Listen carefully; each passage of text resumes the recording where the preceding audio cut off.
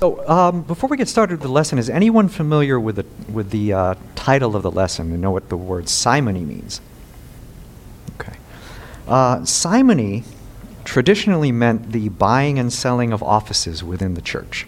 It was a common practice in the Middle Ages where a church office could be purchased with money or influence, like a bishop's office could be bought for money, or a cardinal's office, or maybe church vestments, or even living quarters on the church grounds. And it was actually through simony that money was collected to build the Cathedral of St. Peter's in Rome. So today we're going to study a man who actually gave simony his name. And you can see the study verses there, Acts chapter 8, starting in verse 9. But just for context, we're actually going to go back to verse 4, just so that we get an idea of exactly where we are. Now those who were scattered went about preaching the word. Philip went down to the city of Samaria and proclaimed to them the Christ. And the crowds with one accord paid attention to what was being said by Philip, when they heard him and saw the signs that he did. For unclean spirits, crying out with a loud voice, came out of many who had them, and many who were paralyzed or lame were healed. So there was much joy in that city.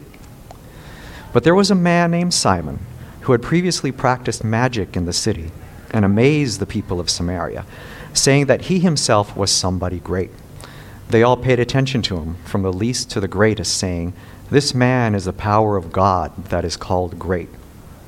And they paid attention to him because for a long time he had amazed them with his magic. But when they believed Philip, as he preached good news about the kingdom of God and the name of Jesus Christ, they were baptized, both men and women. Even Simon himself believed, and after being baptized, he continued with Philip. And seeing signs and great miracles performed, he was amazed. Now when the apostles at Jerusalem heard that Samaria had received the word of God, they sent them Peter and John, who came down and prayed for them that they might receive the Holy Spirit, for he had not yet fallen on any of them, but they had only been baptized in the name of the Lord Jesus. Then they laid their hands on them, and they received the Holy Spirit. Now when Simon saw that the Spirit was given through the laying of the apostles' hands, he offered them money, saying, "Give me this power also, so that anyone on whom I lay my hands may receive the Holy Spirit." But Peter said to him, "May your silver perish with you, because you thought you could obtain the gift of God with money. You have neither part nor lot in this matter, for your heart is not right before God. Repent, therefore, of this wickedness of yours, and pray to the Lord that, if possible, the intent of your heart may be forgiven you. For I see that you are in the gall of bitterness and in the bond of iniquity." And Simon answered, "Pray for me to the Lord, that nothing of what you have said may come upon me." So just an idea of where we are. You can see on the map, the city of Samaria, it's probably too small from where you are, is right in the center of the map. And Nazareth is near the top of the map. Jerusalem is off the map to the bottom. And so it's about a 40-mile distance between Jerusalem and Nazareth. So you can see what's in between there. And the city of Samaria itself, right there in the center of the map, is where our study passages take place. So let's look at the first set of passages here. There we go. So a man named Simon had been a sorcerer there for many years, amazing the people of Samaria and claiming to be someone great. Everyone from the least to the greatest often spoke of him as the Great One, the power of God. They listened closely to him because for a long time he had astounded them with his magic. So here we're introduced to Simon, where some translations say that he had previously practiced magic, but a more accurate use of the words are what we see here in the New Living Translation, where it says that he had been practicing sorcery for many years, meaning that this was still going on. And the Greek word for sorcerer is actually mageuo, which is the root for our English word magic, and where we also get the name magi. The Magi were a priestly order that originated from the Median or Persian empires centuries before this account that we're studying. But in Matthew's Gospel, in chapter 2, Magi is used in a positive sense. The Magi were kingmakers of the ancient world. When they saw the star, they knew that it was a sign that the Messiah of the Jews had been born, and so they followed it. Here in Acts chapter 8, the word maguo is used in a negative sense because the Magi in the book of Acts, these sorcerers, practice magic and invoke supernatural powers. So was Simon actually a magician, or was he just an illusionist? We don't really know, but we do know that he was impressing a lot of people in the city of Samaria. And he was claiming to be someone great, which points to his pride and his arrogance. And he was getting a lot of attention because of his magical abilities. In the study verse here, instead of the word amazing, some of the other translations use the word astonished. And the King James Version actually uses the word bewitched, which is a little more accurate. And Luke is telling us that the people were being more than just tricked or gaslighted by Simon, which may hint at him being more than just an illusionist. And the people thought of Simon as some type of god, maybe even a messenger. Maybe they mistook him as some type of Messiah. But then Philip comes along, and he takes the attention away from Simon. But when they believed Philip as he preached good news about the kingdom of God and the name of Jesus Christ, they were baptized, both men and women. Even Simon himself believed, and after being baptized, he continued with Philip, and seeing signs and great miracles performed, he was amazed. So now Philip comes along, and he's preaching the gospel, and so people in Samaria hear this, and they, along with Simon, start to believe in Philip. And not only are they believing in what Philip is preaching, they're also getting baptized as well, including Simon. But what we're not told is actually what Simon believed. Did he actually believe the words that Philip had preached, or did he just see signs? Simon's faith most likely was not in the Word of God. Most scholars agree that he was just seeing the signs and miracles that Philip had performed. And of course, Simon would be the one to get baptized because his audience had just gone to someone else. He saw a better act than his own, and it says he was amazed. But that amazement was more of I need to learn how this is done, because Simon envied what Philip was doing. Why else would Simon make a profession of faith, get baptized, and start hanging out with Philip? Like a lot of people, Simon got caught up in those miracles of the moment. And so the next verse. Now when the apostles at Jerusalem heard that Samaria had received the word of God, they sent to them Peter and John, who came down and prayed for them that they might receive the Holy Spirit. For he had not yet fallen on any of them, but they had only been baptized in the name of the Lord Jesus. Then they laid their hands on them, and they received the Holy Spirit. So this may seem like an interlude or an interruption in the narrative, but it's actually not. It's actually a part of Luke's narrative of Simon, because it identifies a problem that the people of Samaria had, and a problem that Simon had also, that all of the people being baptized in the area did not receive the Holy Spirit upon baptism.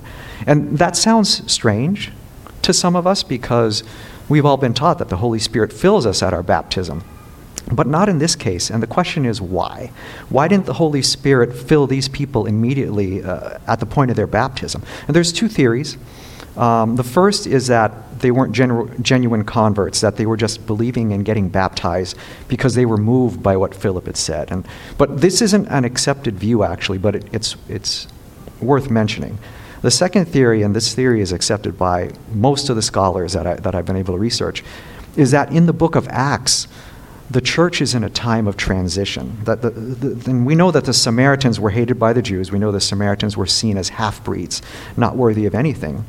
And the reason that God withheld his Spirit at that time was so that the apostles Peter and John would go to Samaria, and when the Holy Spirit fell on the Samaritans, that would be a unifying act for the church. You wouldn't have one side claiming that the Holy Spirit fell on them, and then the other side would say, oh, well, no, that's the wrong Spirit. That's not the Spirit we were baptized in.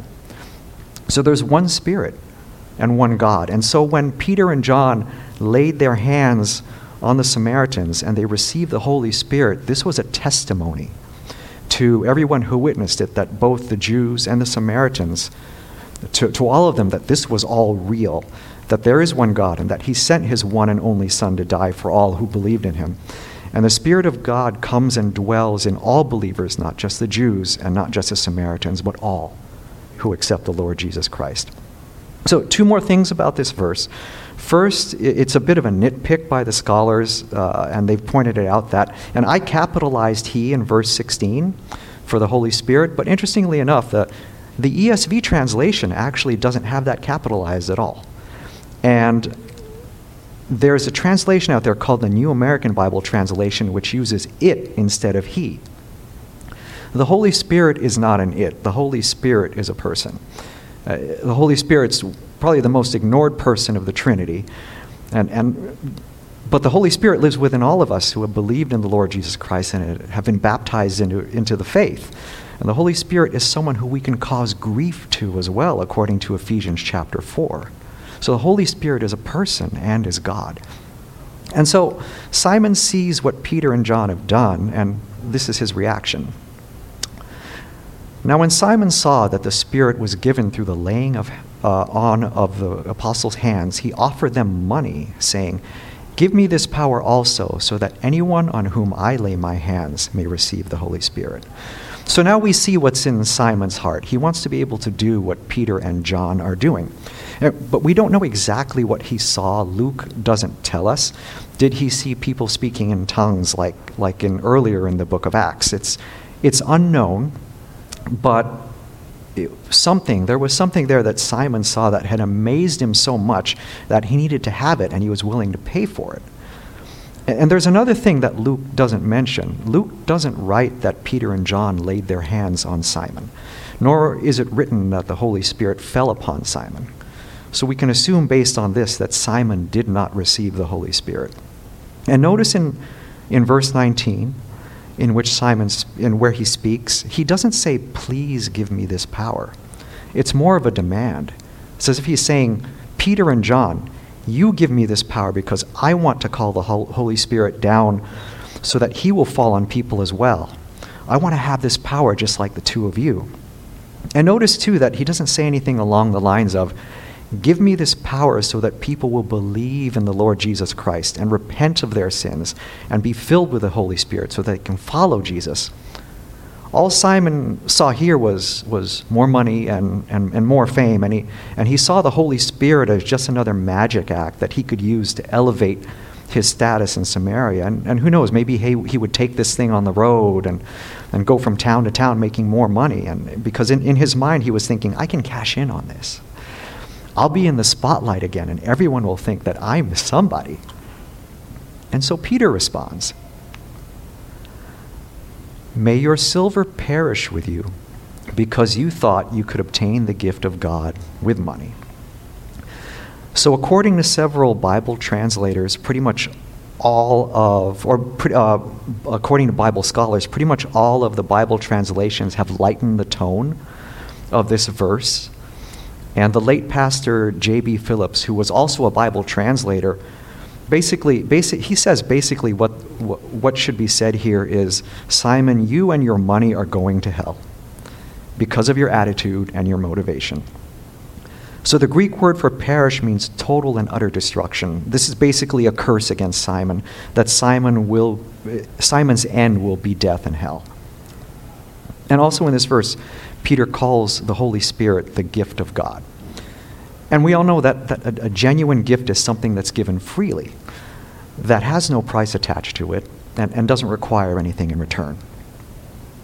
Next, Peter says, "You have neither part nor lot in this matter, for your heart is not right before God.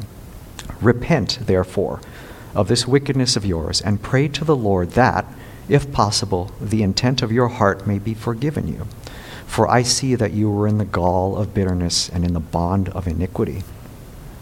So Peter is addressing Simon almost as if he's an unbeliever, or maybe something more specific would be Simon is a fake believer. He's the type of believer who says all of the right things when people are looking, but deep down in his heart he doesn't mean any of it at all. His faith was just an act because he didn't genuinely respond to the gospel of the Lord Jesus Christ. And so Peter says that Simon cannot share in this inheritance of the kingdom of God because his heart is not right before God. So if you notice that the Greek word for right in verse 21 means straight line. So Simon's heart is crooked. And the New Jerusalem Bible translation renders the last part of verse 21 as, God can see how your heart is warped. And the God's Word translation says, God can see how twisted your thinking is. So the Greek word that Peter uses for wickedness is poneria, which means the compulsive determination to continue in a direction that we know is wrong. It's when sin is the focus of our lives to the point that we no longer want to change, and where we want God to approve of that sin and bless it. It's when we say, oh, God will forgive me regardless of what I do. And Simon has what's called an unregenerate heart, meaning that he hasn't repented, that he is still a captive to sin, which is why Peter tells him in verse 22 that he needs to repent and to pray. And Peter is telling Simon that you need to do that now. Don't delay. Repent now, believe now, and you will receive forgiveness for the corruption that's in your heart. Repentance is more than just a head thing. It's a heart thing. It's not academic knowledge. It's putting that into practice. That's what Peter is telling Simon to do. He's telling Simon, put away your old self, Simon. Give up on the greed. Give up the need for attention and the need to be seen and the need to be honored and glorified by the people in Samaria. Give it up. Give that all up is what Peter is saying. And if you let it go, you will be forgiven. The Greek word used for may be forgiven is aphiamai. And it means to forsake oneself. It means to put away something in your life. It means to disregard it, to lay it aside, to cast it aside. And Peter reinforces what he says through verse 23, because to be in the gall of bitterness is a phrase that means to be bitterly envious and to be poisoned by bitterness. That was the root of Simon's problem. He was envious so that he wanted to be higher than anyone else. Someone had stole his magic axe, so he wanted to be on top of that. But upon hearing these words from Peter, here is Simon's response. Pray for me to the Lord that nothing of what you have said may come upon me. And this may sound like repentance, but it's not. He hasn't said that he's going to turn from his wicked ways, or even that he actually heard and understood and accepted what Peter said to him. In fact, he wants Peter and John to pray for him. He doesn't want to pray for himself. And he's not asking for the forgiveness of his sins because he wants to be able to escape the consequences of those sins, because he intended to continue doing what he was doing. He was passing the responsibility of praying for his salvation on someone else. And this is one of the signs of an unbeliever or a sign of a false convert.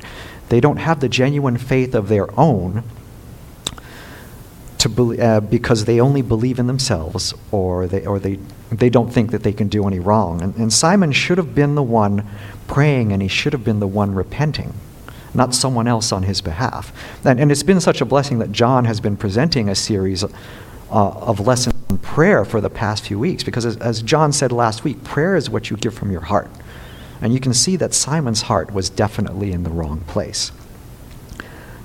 Pastor R. Kent Hughes actually has the following definition for simony, which applies to our modern age. He says, preaching to gain recognition or status is simony. Serving with an eye to advancement in the church's power structure is simony. Seeking spiritual gifts for the promotion of oneself is simony. Even seeking to be godly so others will think we are godly is a type of simony. And the modern church has way too many people like this. And Simon the magician's life serves as a warning to all of us to examine our motives for being part of a church and for claiming to be followers of Christ. So what Simon got wrong? So 4 lessons that I'll pull out of this, and then 4 questions. So the first thing is that Simon had an inaccurate and twisted understanding of Christianity. So do any of you think that Satan is actually opposed to any of us being in church? Satan absolutely wants all of us in church, so long as the music entertains and the preaching stirs us all up and we feel good about ourselves. Satan's okay with that as long as you buy into a false religion and a false gospel that focuses on self-help, self-love, self-righteousness, and speaks nothing of self-denial and of the repentance of sin and submission to God. Simon believed and he was baptized, but he had a faulty understanding of what faith in God really is. He sought the things of God without wanting a relationship with God. And he believed in signs and not the salvation given through the Lord Jesus Christ. He had a faith that did not save. He saw religion as a magic act and a way to make money and to draw in a crowd and to build up his reputation. So the genuine followers of the Lord Jesus Christ, we pursue Christ, whereas false converts and false followers of Christ, we probably could call them virtue signalers in the modern world. They pursue power, they pursue riches, they pursue fame, and they think that going to church will give that to them. The second lesson we can pull out is that he was more concerned about avoiding judgment and hell than getting right with God. That's not faith, and if it is, it's a misplaced faith. It's a faith that does not save. It's a faith that only wants to escape from hell but wants nothing to do with Jesus. And a person with that type of faith doesn't actually want Jesus to return because that person wants to have as much pleasure from this world as possible. And Jesus is just going to get in the way of that. Showing up on Sunday and just checking the box and thinking that you can buy your way to heaven by being seen in church or being seen doing good works. That's not a genuine faith, because we all know Sunday morning is not a place to go and where you can get your get out of hell free card, right? Sunday morning worship is about worshiping our Creator, is about worshiping our Savior and worshiping the Holy Spirit. Third thing, he didn't realize that everything God has is not for sale. So nothing God has is for sale. The Holy Spirit is a gift. He's not a commodity to be bought or to be sold to the highest bidder. And all Simon wanted was he wanted another trick that he could pull out of his magician's bag in order to wow and scam an audience. His bag of tricks was how he made a living. And we already know this, but it's worth repeating that you can't buy your way to heaven. You can't work your way to heaven. Salvation is a free gift from God. And the only thing that we can bring to God is our sin and our confession of that sin and our repentance of that sin. If we actually contribute anything to our salvation, then it's our surrender to God. So the fourth thing, Simon had an unregenerate heart. So Simon never responded to the gospel because Simon was driven by greed and the love of money and the love of reputation and the love of greatness. Saving faith is more than just praying a prayer and asking Jesus into your heart, because many people do that and yet their actions say differently. You can say all the right things, again, you can and still not be saved. You can do a whole bunch of good works and still not be saved.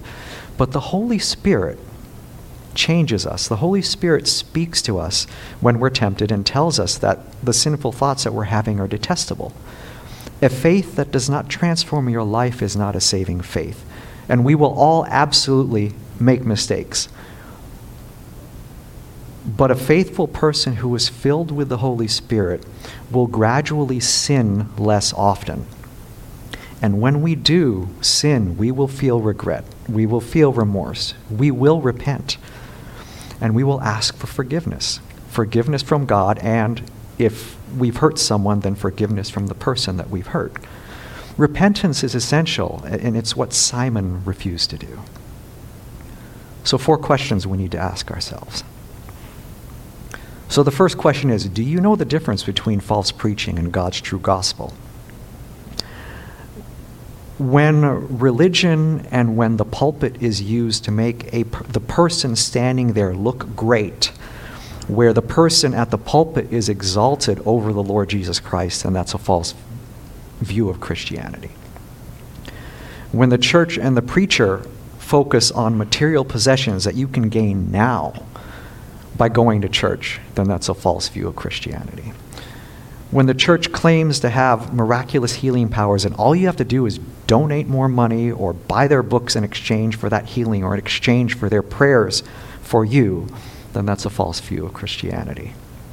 The pulpit is where the Word of God is preached. It is not a place for preaching yourself, or for becoming famous, or for showing off your oratorial skills.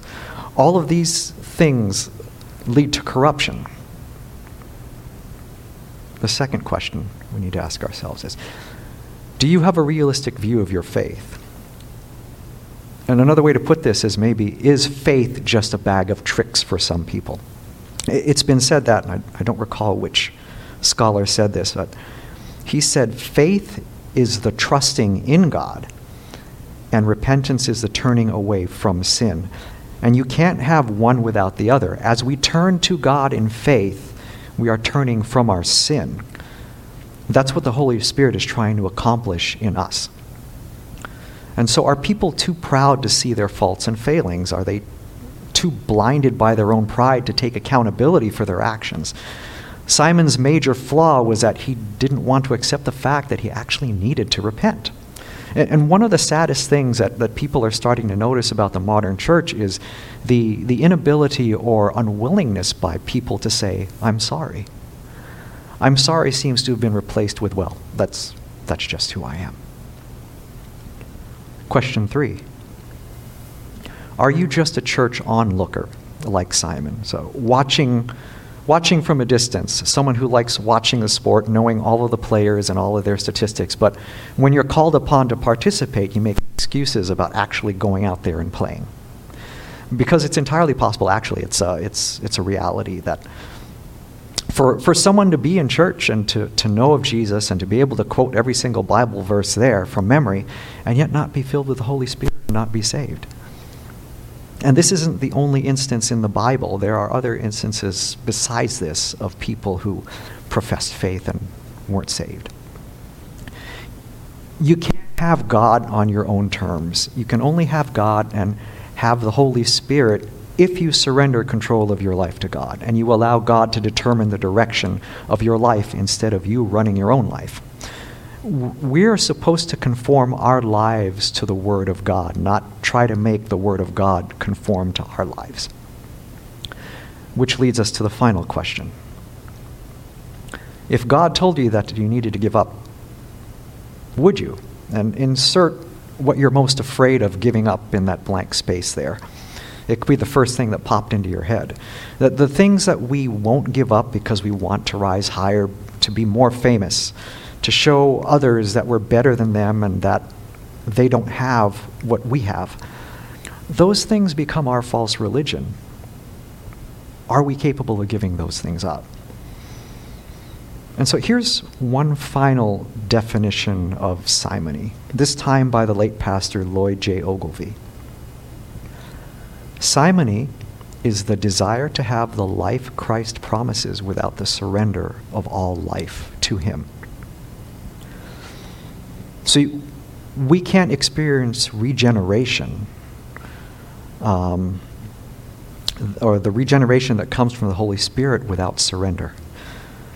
We surrender to the truth of the gospel. We surrender to the truth that we can't save ourselves. We surrender to the truth that salvation is not through works, but through Christ alone. And we surrender through repentance, and we turn towards God.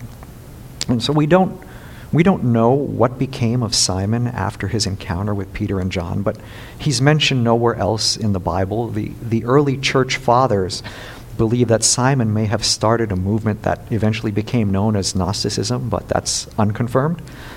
But what's certain is that because Simon never repented, never wanted to change direction, never wanted to give up what he was doing, that he didn't inherit the kingdom of heaven. And so I'll leave you with one final quote.